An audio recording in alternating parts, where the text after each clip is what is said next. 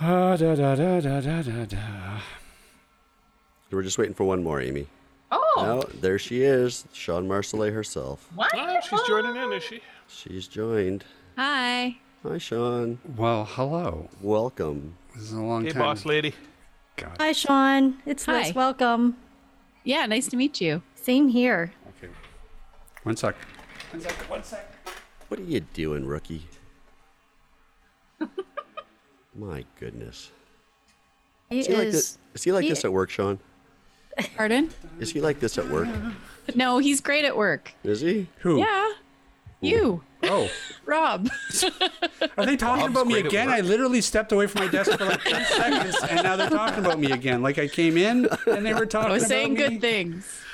Everybody's talking about me. What's going on today? All right. What's going on? All right. Is everybody ready? We're ready. Okay. Recording in progress.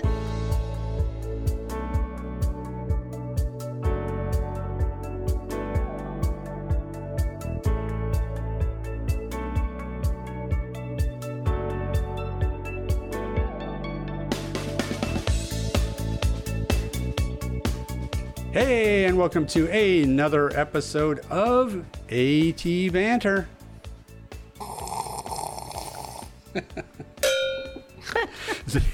This is, of course, the podcast where we talk with advocates and members of the disability community to educate and inspire better conversation about disability. Hey, my name is Rob Minot, and joining me today, the man, the legend. You wish you could be like him, but you can't. Mr. Ryan Fleury. And also joining us today, the man who was voted 2 years running the sexiest podcaster alive by his wife, Mr. Steve Barclay. No, actually, she voted for somebody else. Joe, you lost her to Joe Rogan, eh? And, of course, the heart, the soul, the spine of the show, Liz Malone. Good day, my dear friends. My favorite guy tonight, Rob Minot. Thank you. There you go. Voted Check is in the mail. voted by your high school to be most likely to appear on a podcast with three goofs. Oh, they didn't think that highly of me. Don't worry. Hey, listen, I am really excited about tonight's show. And I'm not just saying that because I say that every week. I really mean legitimately, I'm really excited about this show because this is a big part two of a conversation about ableism. We started the conversation last month and quickly realized that this is a topic that was just too big for one episode. So tonight is part two. We're talking about inspiration porn. And hey, Ryan.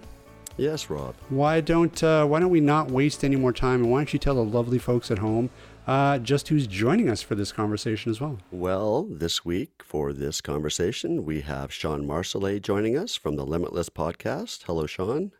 Hello. Thanks for having me. Glad you could be here. And of course, our returning guest to talk all about this topic is Amy Amanti. Aw, thanks. I'm so happy to be back. Part two. Man, can I just say we have way too many people on this podcast. I'm exhausted, and we just gone through the intros.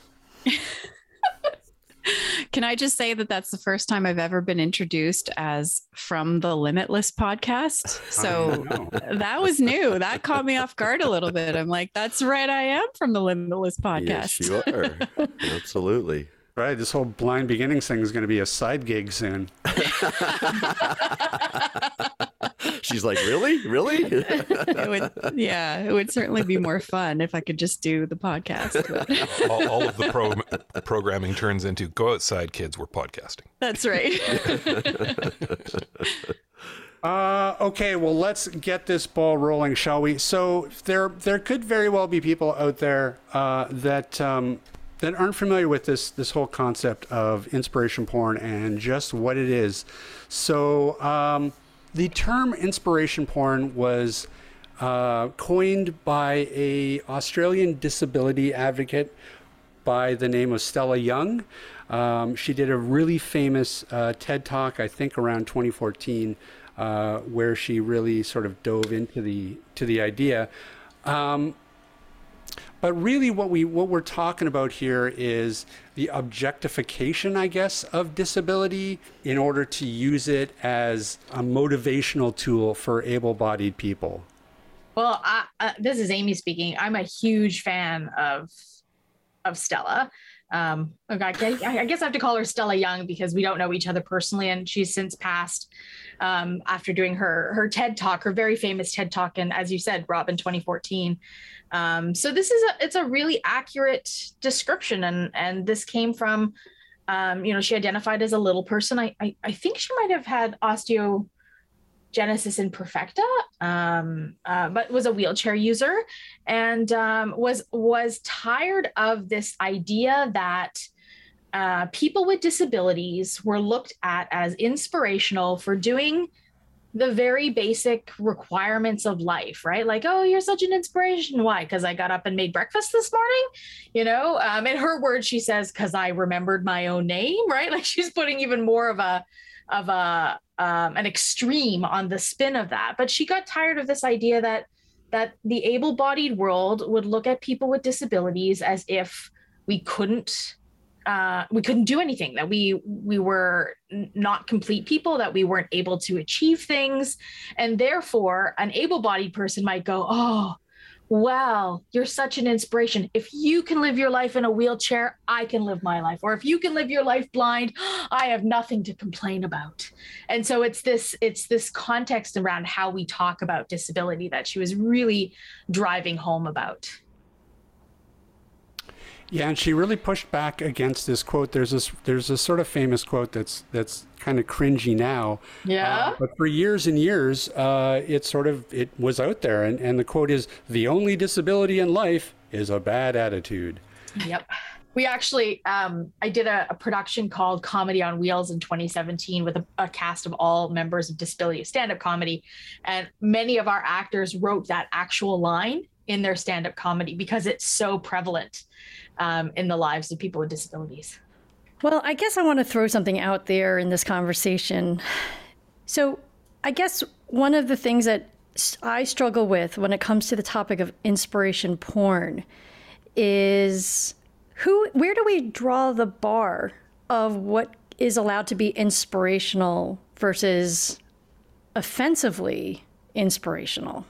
Yes, I want to jump in on that because I feel like I'm trying to inspire in some ways kids that I work with that are blind, that they can reach their full potential and be that positive example to them.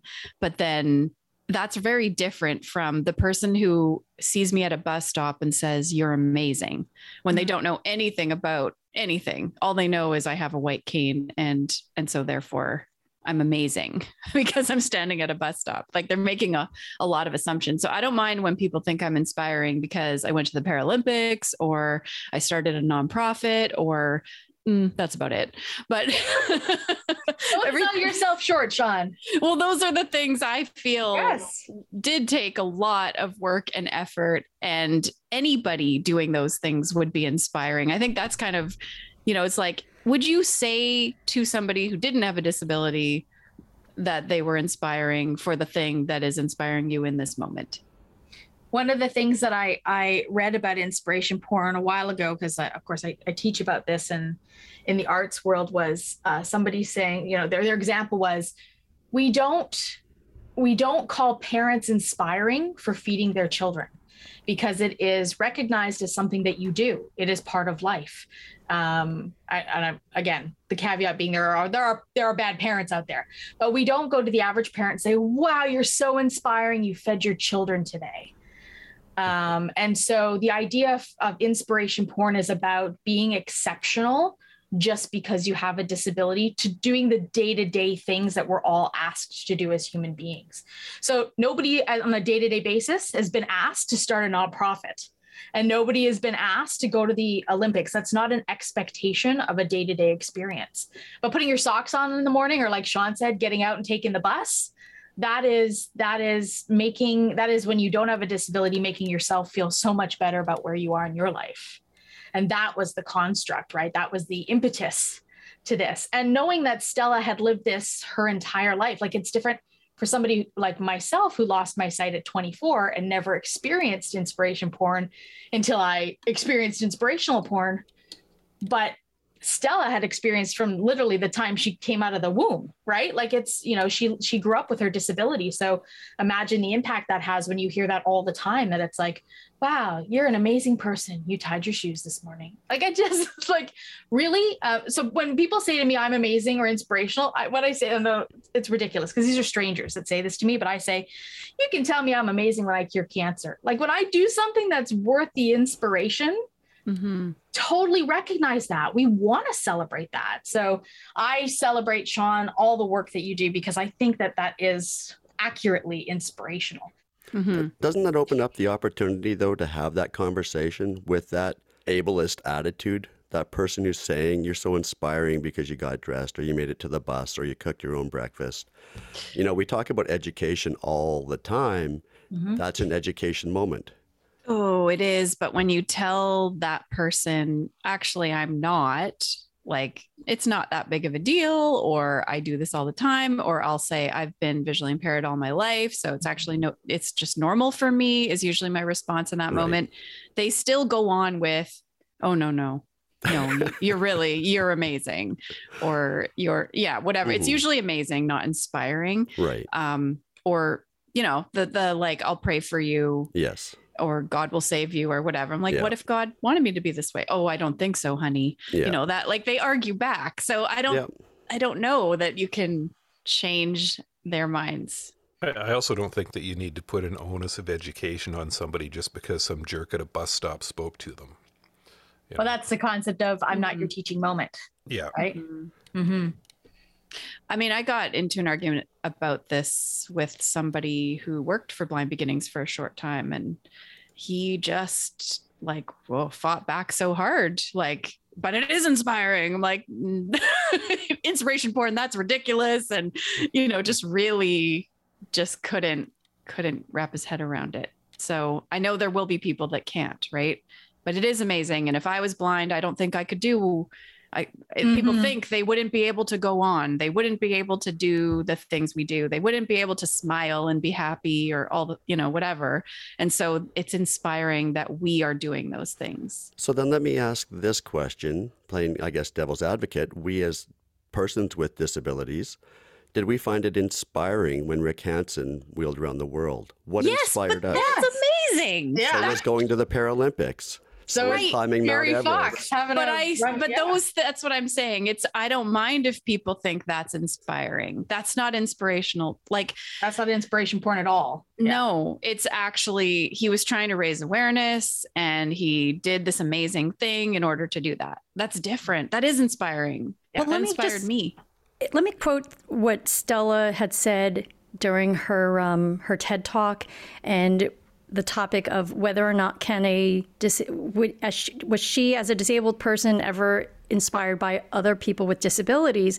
And for as powerful as her message has been, that was, I felt, the weakest moment in that talk, because she had said something to the effect of, sure, I think it was great when I learned from another disabled person to use tongs to pick something up. And then she said, and I found out I could use my wheelchair battery to charge my phone. I felt like, well, that's not being inspired by another disabled person. That is getting an occupational therapy tricks of the trade.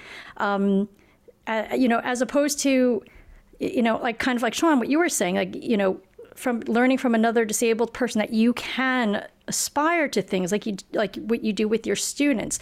So I kind of felt that was the weakest part of her message, was to kind of say, well, another disabled person can mean when they come up with something clever. I think she was saying we learn from each other. Like I learned from disabled people, not so much I'm inspired by those things, but those were examples of how.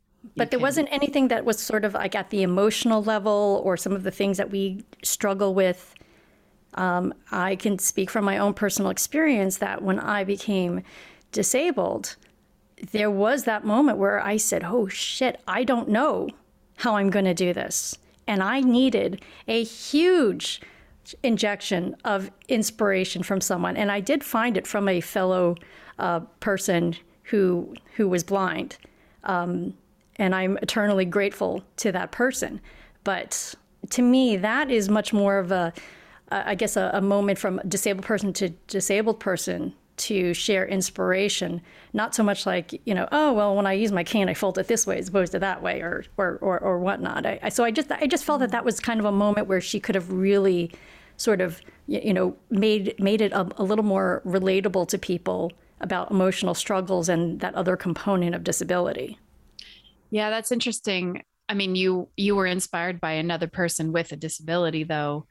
It's a little bit different than somebody who's able-bodied being inspired by the way I liked Stella's example of the girl who's drawing with a pencil in her mouth because she doesn't have hands.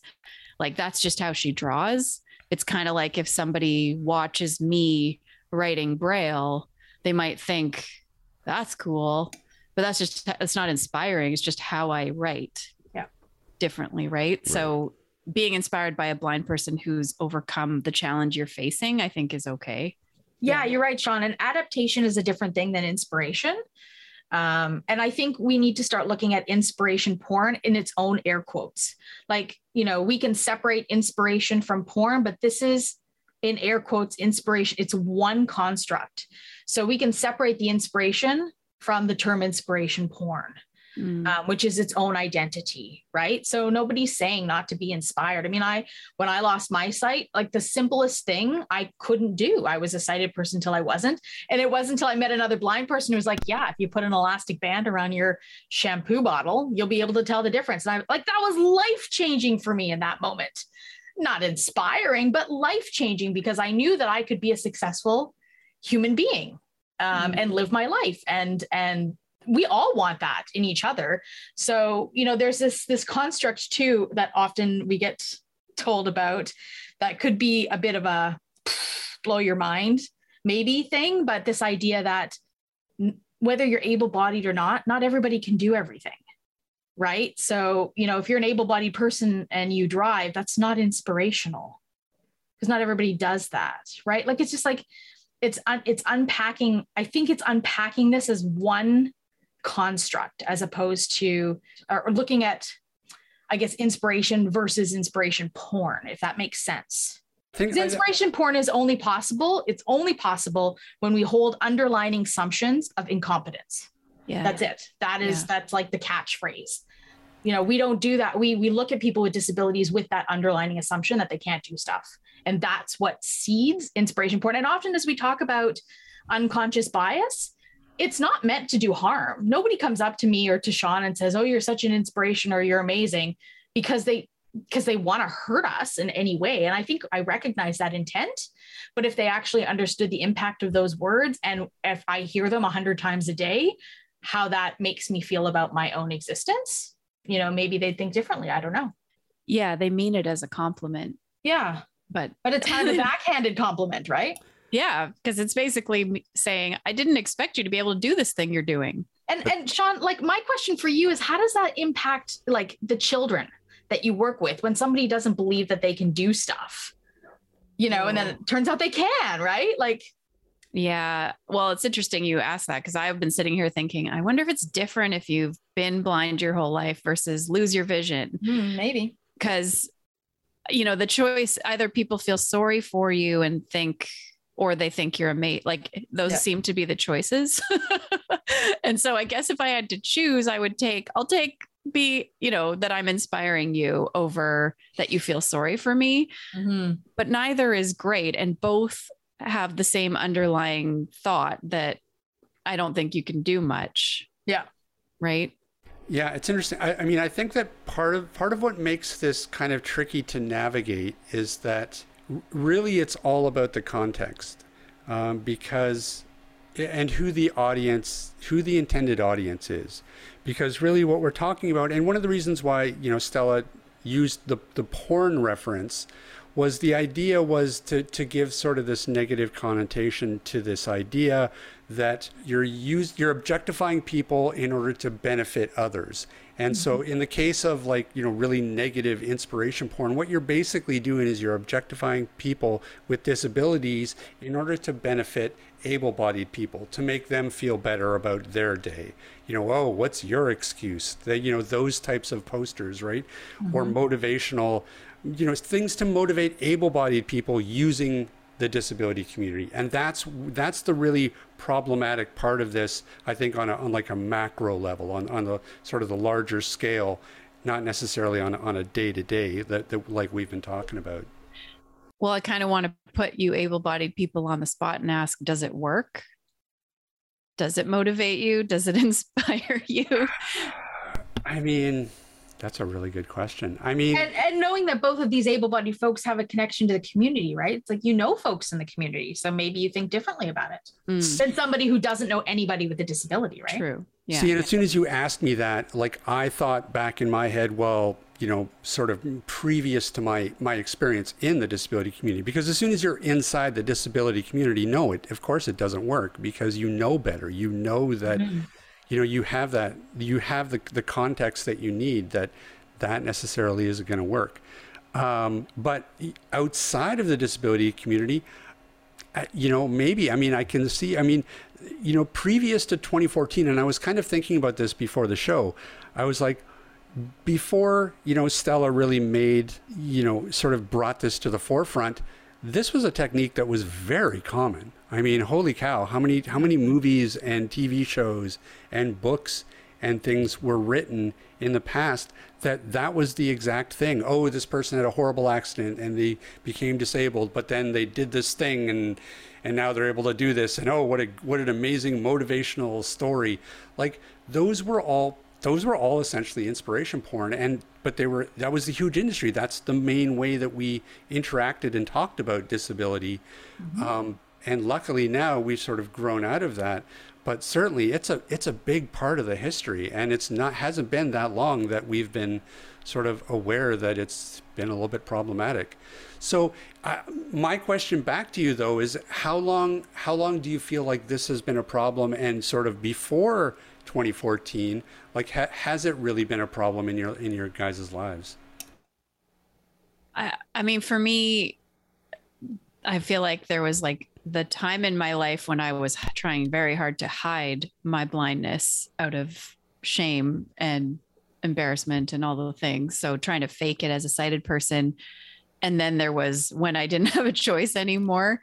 So when I first started using a white cane, I think I was just really sensitive to any kind of comments. And but I mean, the whole reason I didn't want to use my cane in the first place was because of this belief that I would be treated differently, which, came from somewhere. So I think my fear was people would feel sorry for me. They wouldn't want to be my friend. They would see me as different. I don't think I ever worried that people would find me inspiring. So that was probably a surprise when I started to get that reaction. But I don't know if I heard that until I really kind of came into my comfort with my blindness, like started to, rah, no limits. Like this isn't going to, like probably wearing that inspiring persona, like having a positive attitude and all the things, which maybe people would look at me and think like, well, she's not letting her disability stop her. That's inspiring, which I don't know. I don't even know how I feel about that. It feels icky to me still, but it's not as black and white, I guess, as. Yeah. And it's so common, right? Mm-hmm. We hear that so often that a part of you becomes almost immune to it. And the other, like, it's like a split thing, right? It's like, for me, I feel like a part of me is like, yeah, I hear this so much, I'll just let it wash off, like water off a duck's back. And then the other part of me is like, I'm really triggered in this moment because you've said this thing. And like, I'm at when with hearing this kind of, this assumption that I'm not a capable human being. So I totally, and you know what? I know some people in the disability community who love being told that they're an inspiration, who feed off of that like it's some kind of drug, right? So you're going to find different strokes with different folks. But I think that, for me, I think that, again, and I said this in part one, I don't want to be the source of something that triggers somebody else. And I can control what comes out of my mouth. So I don't go up to a person with a disability and ask them how they got their disability. I don't ask them, the general questions that would be considered systemically ableist. Do you work? Are you in a relationship? Like those things come out organically when you know people and you develop relationships with people. But those are things that you don't just ask strangers, because you wouldn't ask somebody who doesn't have a disability those particular things. So, I mean, I don't know, Sean, maybe you don't get asked this. I said this before. I get asked how I have sex when I'm sitting on the bus. Like it's anybody's business, right? Everyone wants to know what bus line you ride. Yeah, you have sex sitting on the bus? How do you do that? That's right. It's a big poncho and They always throw me off. But when you think about the kinds of things that a person gets asked, or that I guess I should say that I've been asked from random strangers, it's ridiculous and it's hard to fathom. I mean, I've had people put money in my cup of coffee because they think I'm begging for money, and it's like I was just enjoying my cup of coffee. Yes. So there's again, when we go back to this idea of ableist assumptions, right? It's like we live in a world of assumptions, and I would love for us to not live in that world, but we're a long way away from that. I'm just thinking of the statement, you do more than most sighted people I know. I mean, that's kind of an example of this, right? Like, I wouldn't expect you to do more than the average sighted person. And if you do, then that's like mind-blowing, inspiring. I hear that a lot from a lot. I mean, I do a lot of things, let's be fair, but a lot of people do a lot of things, right? Yeah. I mean, there's definitely able-bodied people who do as many things as I do, I'm sure. Well, let me just throw this into you, Amy, because you touched on something that I actually wrote in my notes about how some in the disabled community do feed off of the positive reinforcement and feedback of being called an inspiration, et cetera. So we've spoken to people on this podcast, on my podcast in the past from the disabled community, and some of them do embrace these mantras that are very similar to the only disability is a bad attitude sort of vein of school of thought, I should say. So would you consider some of those members of the disability community who do that like inspiration pornographers?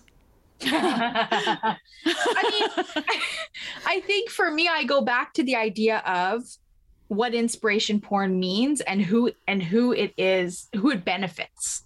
So, I tend to give a little more grace to my friends in the disability community who have touted themselves as inspirational speakers.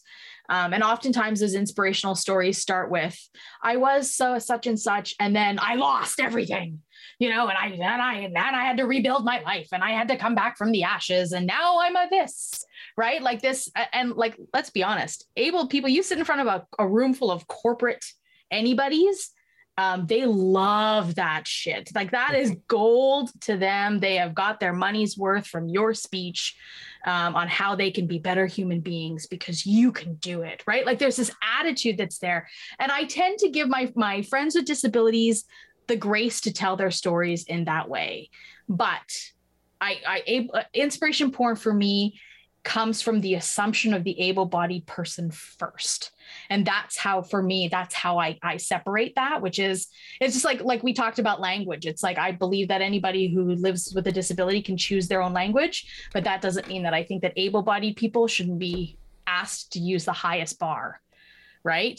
Because they're not a part of the community. They're not a member of the community. So I tend to give a little bit of space for my friends who have, and let's be all honest, who are making a living. And that's even sometimes a challenge to find a good job that you're good at, that you can work within your own stamina and within your own abilities, that is also a challenge. So if that is where you make your rent and your money, I'm going to let you do that. That doesn't mean it's going to be my choice. And if I tell my story isn't about the fall and the rise. It's kind of about the journey in between, right? So for me, it's a different way of sharing my experience. Oh, I don't know. I mean, I did have a friend. This was many, many years ago, but I remember her saying, I don't think I would want, if I had a choice to be sighted, I don't think I would want to, because then I wouldn't be amazing. So there was that, like, people look at what I'm doing and are impressed by it. Whereas if I was just an average sighted person, I wouldn't be impressing anybody. So that makes me exceptional. Yeah, I certainly don't feel that way. I don't know. I guess we're all individuals, and it is really about the sighted. It's that lowering the bar or having low expectations for people with disabilities. That's kind of the part that bothers me. Mm-hmm. Like everything, my whole mission, I feel like, in life is to shatter misconceptions of blindness.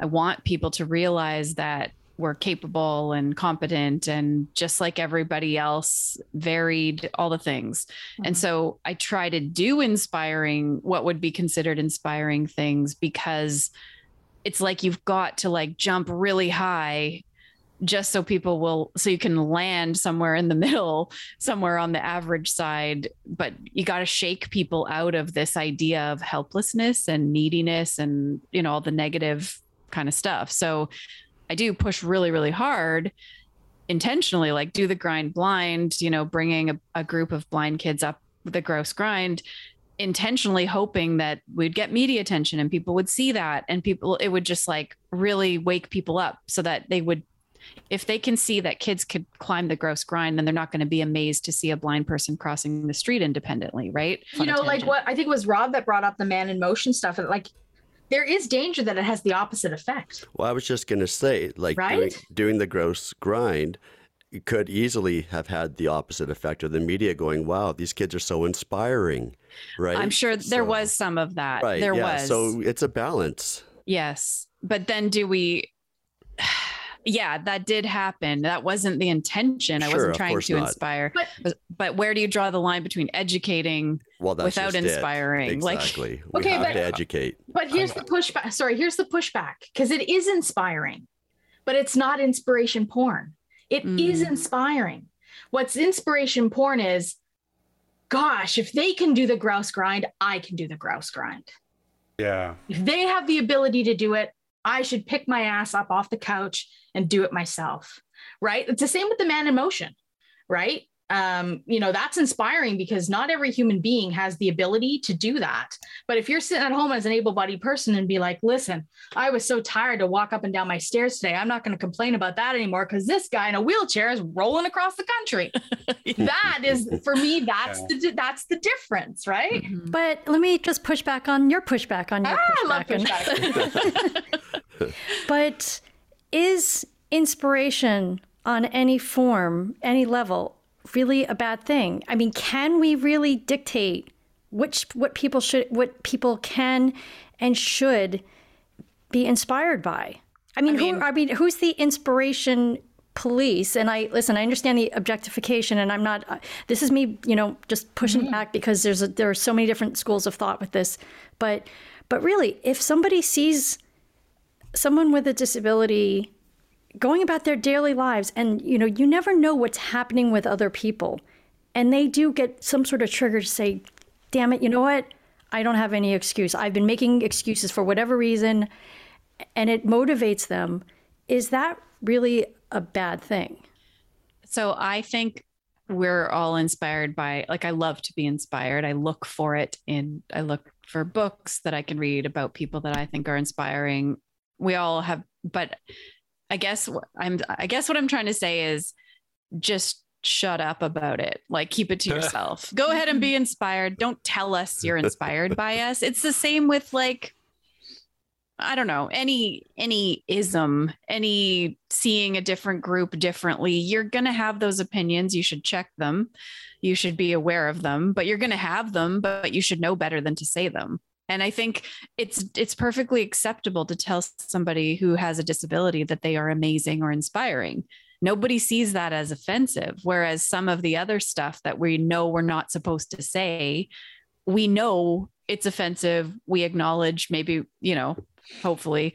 Yeah, I'm going to ask Rob for an agree-disagree with this one, because, I've been listening quietly here, and you're all making good points. But I think where a lot of this stems from is the fact that the mainstream population, a good chunk of us, good solid chunk of us, are just really lazy. And when we see people out there doing stuff, we go, oh, that's inspirational. And then oftentimes we go back to our couch. But when somebody with a disability does it, we assume that they're overcoming something to get to do that. If it's something like going to the bathroom, that's just condescension. You're not paying anybody a compliment. It's just condescending. Well, I think that also too. I think that I would sort of tend to agree with that, especially the lazy part, because I can relate to that. But I think that it's also sort of the human condition. I mean, we're naturally attracted to the idea of being inspired. Like Sean said, we all love being inspired. We look for things to be inspired by, and we also we have our own misgivings and our own things that we're self-conscious about and that we want to do better, and so we want to be motivated, and we look for that in our day-to-day lives for sure. But I mean, to speak to what we were just talking about, there's a good example. I was at the park over the summer, and I biked up to the park, and I was sitting on a table, and there was this guy. He had to have been 70 years old. He had no shirt on. He was hacky sacking. And the guy looked like he worked out, like he was cut, like he had six pack and stuff. And he was like 20 years older than me. And I looked at him and was like, I'm inspired by this guy. But there's no way that I would go up to him and be like, hey, you are in amazing shape, bro. I'm really inspired by you. Like I just keep it to myself. Like I wouldn't actually, approach him and say that. And so maybe that's kind of what we're talking about. That's maybe a one example. That's funny, because I feel like, maybe I'm wrong, but I feel like that would be okay. Yeah, me too. Right? Like, good for you, buddy. Inspiration porn to me. No. No, it's definitely not inspiration porn, but it's not something that I would do. Like, you know what I mean? Like, I think that I guess my point is that you can be inspired by somebody, but not necessarily. And who knows? Maybe he wouldn't care. Because he's working. Like Amy said, context, right? Yeah, he's working to have that body, to have that fitness. I'm not working hard to stand at the bus stop and wait for the bus. I got into an argument once with my aunt and my cousin about vacuuming and how amazing it was that I could clean my house. Oh no. Like, and I was like, it's not amazing. I don't know any other, like I've always done it the same way. And they wanted to know how I vacuum, and like, I suck up socks just like the next guy. Like, it's not amazing at all. It's just, I learned to do it that way to begin with. So yeah, I don't know. Like, that guy is working out. And if you notice that the benefits of his working out, he'd probably be flattered, right? Just like I am flattered when people, compliment me on starting a nonprofit or something like that, because I worked really hard to do that. So yeah, I like, pat me on the back. That's great. Just as Amy said before, that I don't think it's meant to be an insult. It is meant to be a compliment, maybe like not a very well positioned or maybe one you should absolutely just keep to yourself. But when I'm out on the street, I have had people make comments to me, just like everybody else on this panel who has a disability has experienced at one time or another. But it's not like every single person by any stretch. And I'm kind of in maybe that school of thought, what Ryan had said. I try to use them as teaching moments. And just say, hey, I'm just like everybody else. And they're like, oh, wow, okay, well, because maybe they've never been up close and personal with somebody who is blind. And for me, I want that one experience or that first experience to leave that impression like, oh, damn, okay, well, wow, I just learned something new today. As opposed to taking the defensive position, which I think that is sometimes the knee-jerk reaction.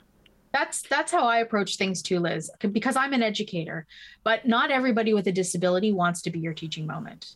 And that is also something that we have to recognize within the human condition, right? Which is, just because you have a disability doesn't mean that I'm an open book and you can ask me any question you feel like is coming to the top of your head in this moment. But I too will answer them to a stranger, because I take that opportunity to, and I even I don't know if I said this to y'all in part 1, but I even go as far as, if somebody asks me in the right way, if I need assistance crossing the street, even if I don't, I may say yes, because I want to reinforce that behavior, right? Instead of being grabbed and pulled across the street, somebody may say, oh, I'm crossing the street with you as well. Would you like an arm? And I might just say, sure, I'll take an arm, because they've done all the right things and the next person's going to benefit from that, even though I didn't need it in that moment. That's a choice I get to make. Whereas I have another friend who's a guide dog user, and if you say, do you need help? She'll shit all over you because she doesn't want to hear it, right? Like, I am capable, I can do this myself. So it's going to be different for everybody. And I think the idea of folks that don't identify with disability understanding these things means that they're not shocked when somebody says, that's none of your business. Or when somebody opens up and says, well, I can share this with you. You know what I mean? Like, I think it's the understanding. And just to go back to these examples of inspiration porn, like, I have a friend, Art, my friend Art, he's a quadriplegic and a fantastic painter. And his painting, his artwork is inspirational, not because he paints with a paintbrush in his mouth, but because he's a fantastic artist. And there's the differentiation right there. Not everybody can put paint to a canvas and come up with something beautiful, right? So you can be inspiring for doing something that is separate from your disability. Yeah, and I also want to jump in on the sort of how we react to these comments, because I think, well, I have to say, since COVID and not being out as much as I was before, my tolerance for it is way higher. So I don't get as grumpy as I used to, because it's not happening to me multiple times every day. But when it is, and I still try to be, I'm not rude. I think I'm just like, actually, no, I'm not amazing. Like, I've never gotten mad at anybody. I come home and rant on Facebook about it, because those are supposed to be my people. And then I sometimes get into debates on Facebook with arguing because it turns out they're not my people, or they don't agree with me or whatever. I should be nicer, la, la, la. Anyways, but no, to the actual human, I'm not getting all angry at them. I feel very responsible to represent the blindness community when I'm out in the world. So I try to smile and be polite, but I can still do that and still be annoyed. So I'm just going to throw this out there. Let's take off our disability lens and look at it from an able-bodied person's point of view. Where did our new perspectives come from? Because before we lost our sight, or before, I'll speak for myself, before I went blind, I was probably like every other able-bodied person. And if I saw a blind guy crossing the street, I was like, wow, that's inspirational. That's incredible. Like, how did he learn to do that? Right? Yeah. Exactly. So, we're coming at this from a disability lens. Well, of course we are, because that's our lived experience, right? Just like any other equity-seeking person comes to this work from their experience. Right. So I too, Ryan, had no concept of any of these things before I was a person with a disability. Right. Once I started to experience them and learn from other people the impact that they have, then all of a sudden my attitude changed big time, because I didn't know what I didn't know, and now I know different. You got educated.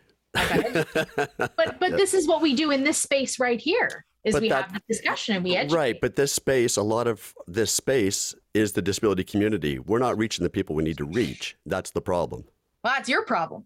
Yes, it is. Absolutely. My problem. Absolutely. So basically what we need to do is start apparently putting out bus ads. Well, no, I've said this before. If we want to reach people outside the disability community, we need to be willing to talk to them, be open with them, be willing to share our opinions, share our experiences. Because if we're just talking to the disability community, I've said before, the disability community can't agree on everything. So, how can we expect the able-bodied society to change their opinions of us it sounds like to me, we're offended when they come and say something that just doesn't sit right with us. Like, it doesn't make sense. We can't have it both ways.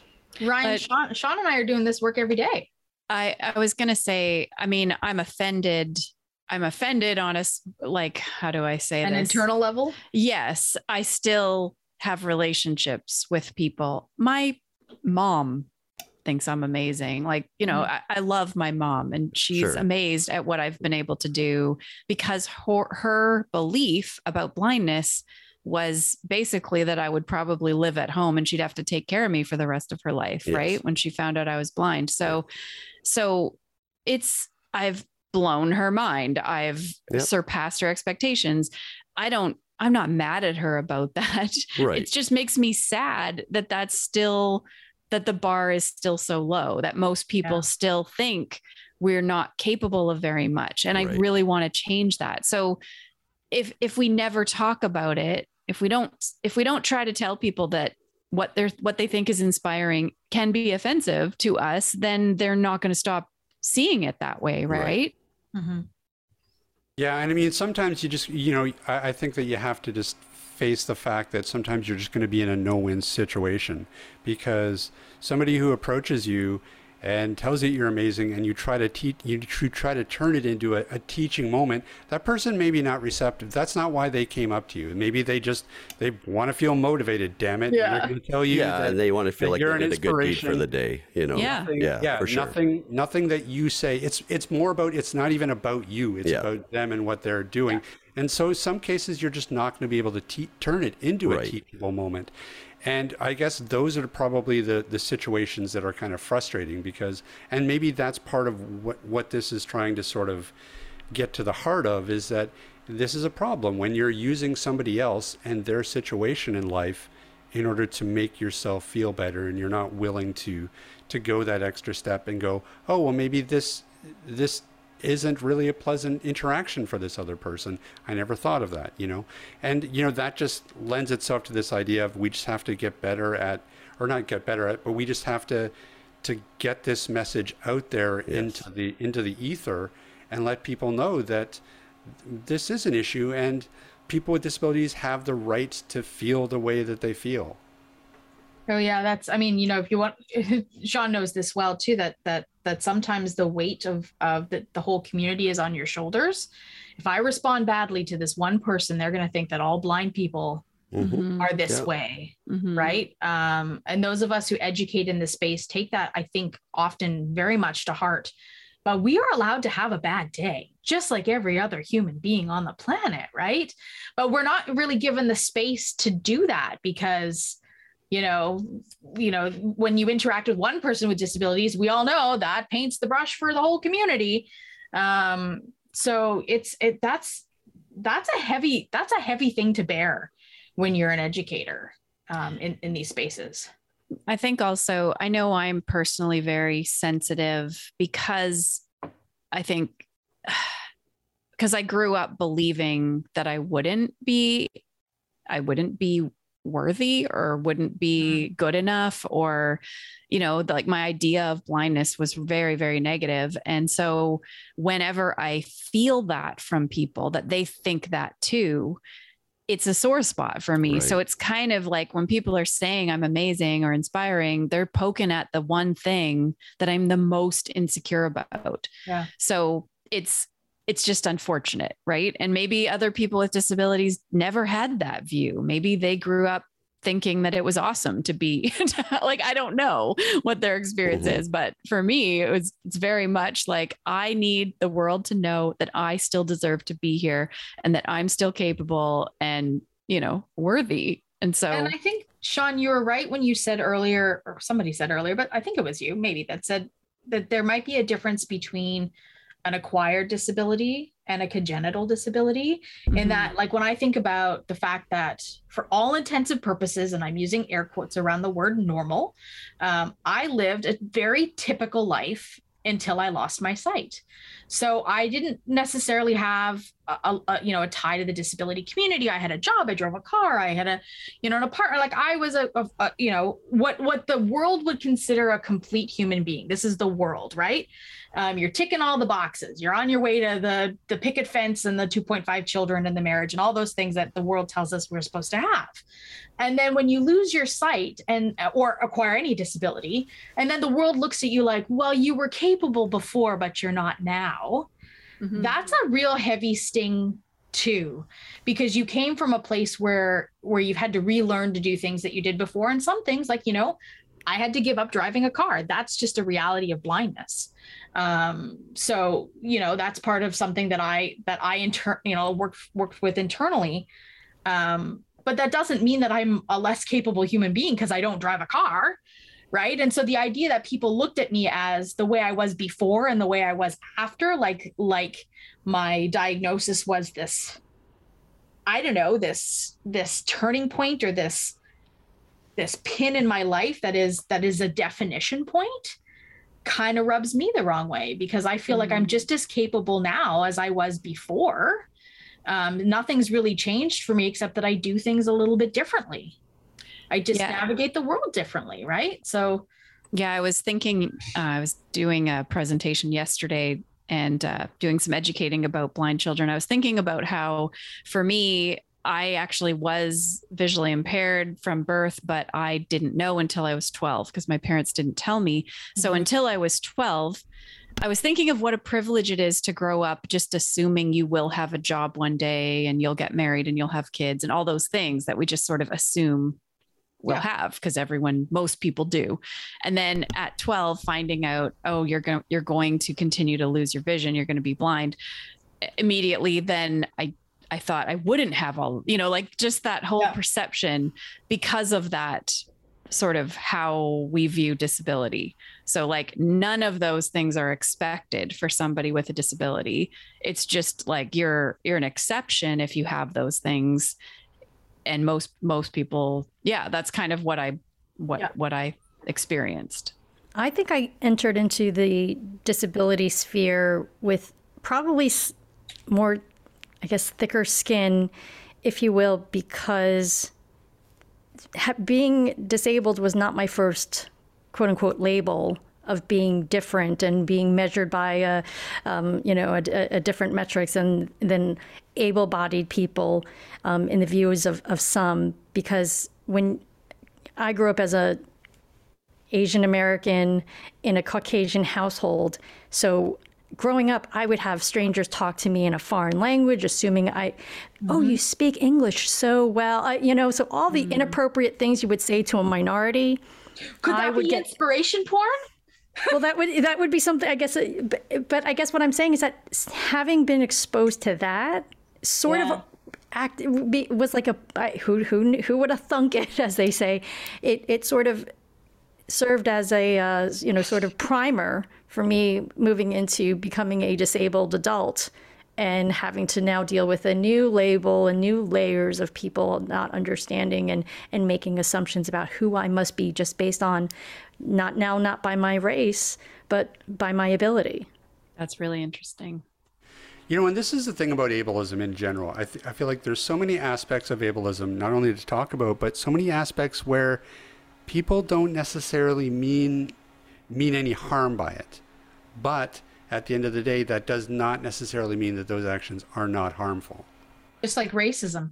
Yeah, exactly. And the microaggressions, then we didn't mean to be offensive, but doesn't mean we weren't. So you can apply that to the experience that women have. You can apply that to racism. You can apply that to colonization, right? Like, again, when we look at equity-seeking groups, none of these things are unknown concepts. There's pattern there, there's precedence there, right? So the idea of assumption in general for all people through all lenses is really something that we should be. This is something that I say to myself all the time when something comes in my head and I think, Amy, check your assumptions, because I'm a human being. And so I will, witness things in the world and then something will pop in my head that I go, that's racist. Check your assumptions. That doesn't mean I verbalize it. But you know, when I hear things, when I experience things, when I feel myself being frustrated, you know, I have to check my assumptions. Why am I feeling this way? That's a constant check-in that I do with myself. And I think people with disabilities are kind of, we're still like, sadly, grateful to even be there at the table. Yes. Sean, I call the disability community the second cousin twice removed. Yeah. Right? You never get invited to Thanksgiving dinner. The second cousin twice removed is never invited to that table. So when we make steps in social justice around other, you know, social justice topics, the disability community is so far behind. But I think also like the able-bodied population is like, aren't you just happy you're here? Like, shouldn't that be enough? You know, you get to, some of you are working now and some of you are married and some of you, whatever, right? Like there's a few of you in politics and there's like, so, I mean, I'm seeing some of you on TV and programs. Like, come on, shouldn't you just like, isn't that what you want? Shouldn't you be like, grateful for access? Right. That is true. That's do episode 4, friends. Let me ask you: has anyone caught the new Sex and the City reboot? And Not just yet. like that, I don't have that channel yet. okay. I don't want to do this. What channel is it? Now I'm curious. It's HBO. Oh, I've got it. Okay, Amy, can I come over? Yeah. So I don't want to, without giving any spoilers about what really happens in these episodes, but so Carrie Bradshaw, she comes back and now she's on a podcast instead of just being a writer. But one of the podcast producers in one of the episodes, she enters the room, wheelchair user, and she was a very flawed character, not because she's a wheelchair user, but just because, you know, and they made her very, very ordinary. You know, the only difference was just that she was a wheelchair user. Like, so she was, you know, she was mouthy. She was kind of offensive. She was sexually active. I'll just leave it at that. There was references to that. So, but but what I liked was that it was just subtle. It wasn't. I love that. It wasn't meant to be like, okay, here comes the person in the wheelchair that you know, now we have to feel sorry for them, or it was just kind of like, hey, she's just, you know, living her life. There's a blind character in the show You, which is on Netflix, and he's like a peripheral character, and they don't even like. So he said something. His dialogue was something that I actually had to say to my husband, "Is he blind?" Because they didn't even say that he was blind initially, but there was just something about the way he did something that it cued me because of the audio description. And so my husband kind of like, you know, we rewind, look at it again, and he's like, I don't know. And then in a future episode, he, you know, walks through the room with his white cane. And I'm like, that's so cool. Cause it's just, he works at the library and exists in the world. Yes. Like we do.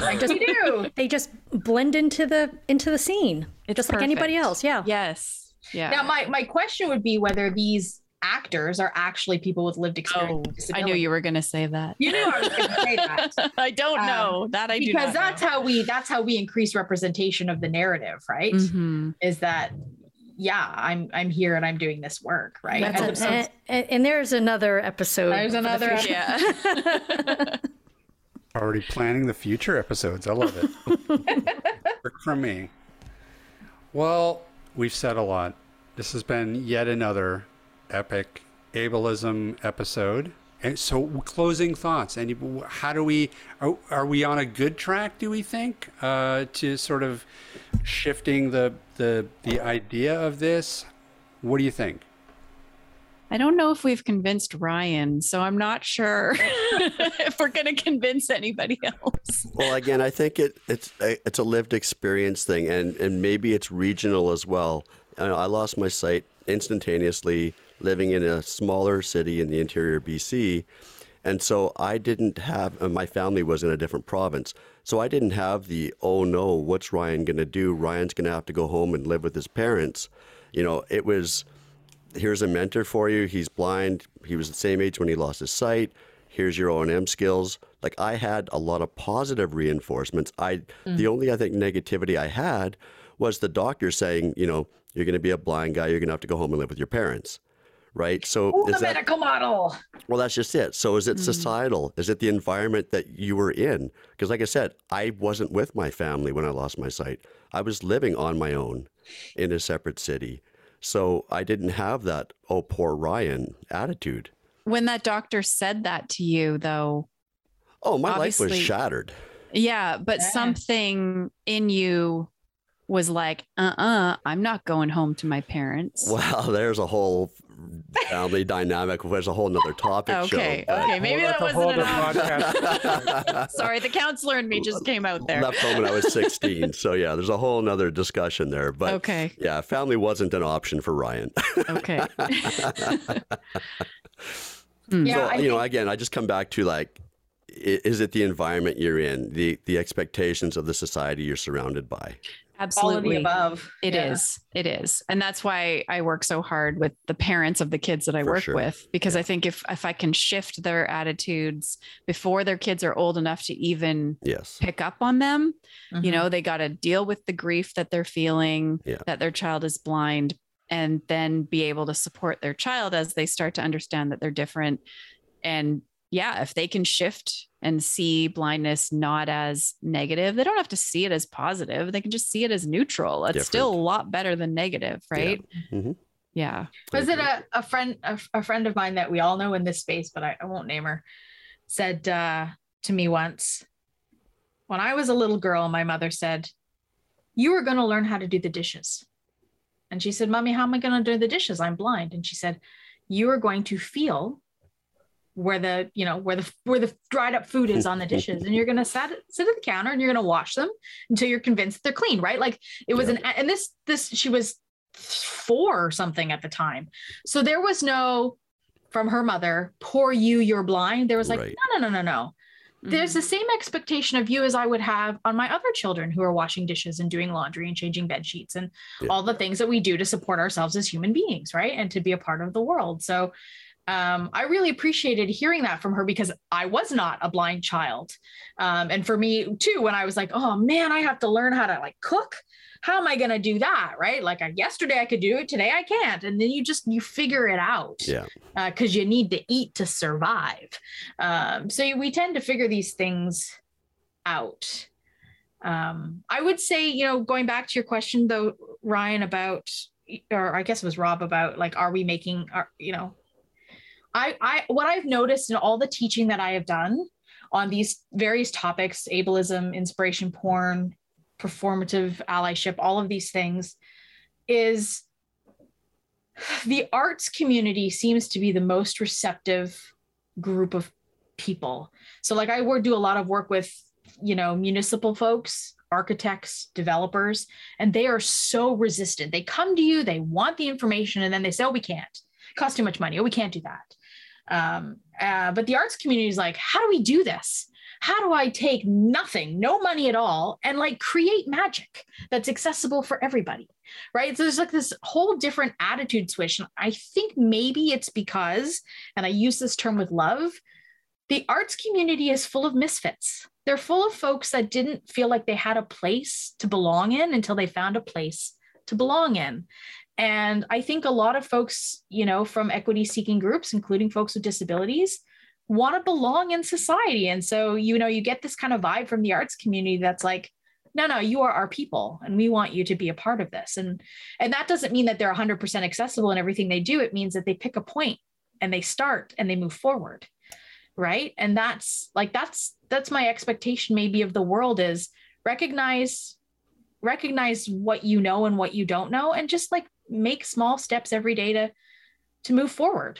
Right. If we bury our heads in the sand, it doesn't help anybody in humanity. We can't ever move forward if we're just going to be ignorant to others' experiences around us. End of thought. Period. Exclamation mark. Very nice. Very nice. Yeah, I mean, I think that, you know, the way that change is affected, right, is the top down. You know, we have to affect change through things like the media and the that's how we shift all these attitudes, Big right? part of it. And it's a slow process. You know, it certainly doesn't happen overnight. And we're slowly but surely, just in the examples that you guys were talking about earlier, you know, we're starting to see, you know, wheelchair users, you know, portrayed in shows where their nickname isn't Wheels and they're not like it's sort of like a quirky hacker or something. You know what I mean? Like, they're not the Timmy. it's right. Yeah, Y'all know about Timmy on what is that? South Park? Timmy. And it's That's like right. no. Every time he says Timmy, I think no. Yeah. Yeah, exactly. I mean, so we're beginning to see the change, and I think that's the importance of advocates in this space and people like Stella Young, who sort of started this whole conversation out. If it wasn't for her, we wouldn't be talking about this tonight. This is how we affect change, slowly but surely, having conversation and just, you know, getting people to sort of think twice about the way that they interact with other people. Raise a glass to Stella Young. Yeah, there you go. All right. Well, listen, I think that was another successful ableism episode, people. Next time we'll talk about real porn. How do we make that tactile and accessible? That's what I want to know. There you go. There's Ryan a has topic. been an advocate in that space for many, many years. There's You're going to the be one it's going to make for very interesting alt text, I can tell you that. Yeah. Yeah, just for the record, I did actually go onto Pornhub and searched inspiration porn, and it there's nothing like you. Misty May and Jenna Jameson have nothing on her, right? There was actually nothing inspiring there at all. You looked like good and hard, I right? did that once by accident. I tried to find the show Big Love. Oh, If you put yeah. that in the Google search, that is not what you find. Okay, quote unquote by accident. Okay, That's right. Amy, accident. I wanted to see the show Big Love, Wink, wink, but nudge, that's nudge. not what my search results came up with. We'll just say that. But then I couldn't access that content either. So what's the diff? Oh, now You've she's got to stop adding your city name to that search. Came across this video, Steamy Stories of the 99 Beeline. Baby, why are you wearing a poncho in the middle of a hot sunny Tuesday? On the bus. All right, as usual, we got digressed sidelined. again. Yeah, we digressed again.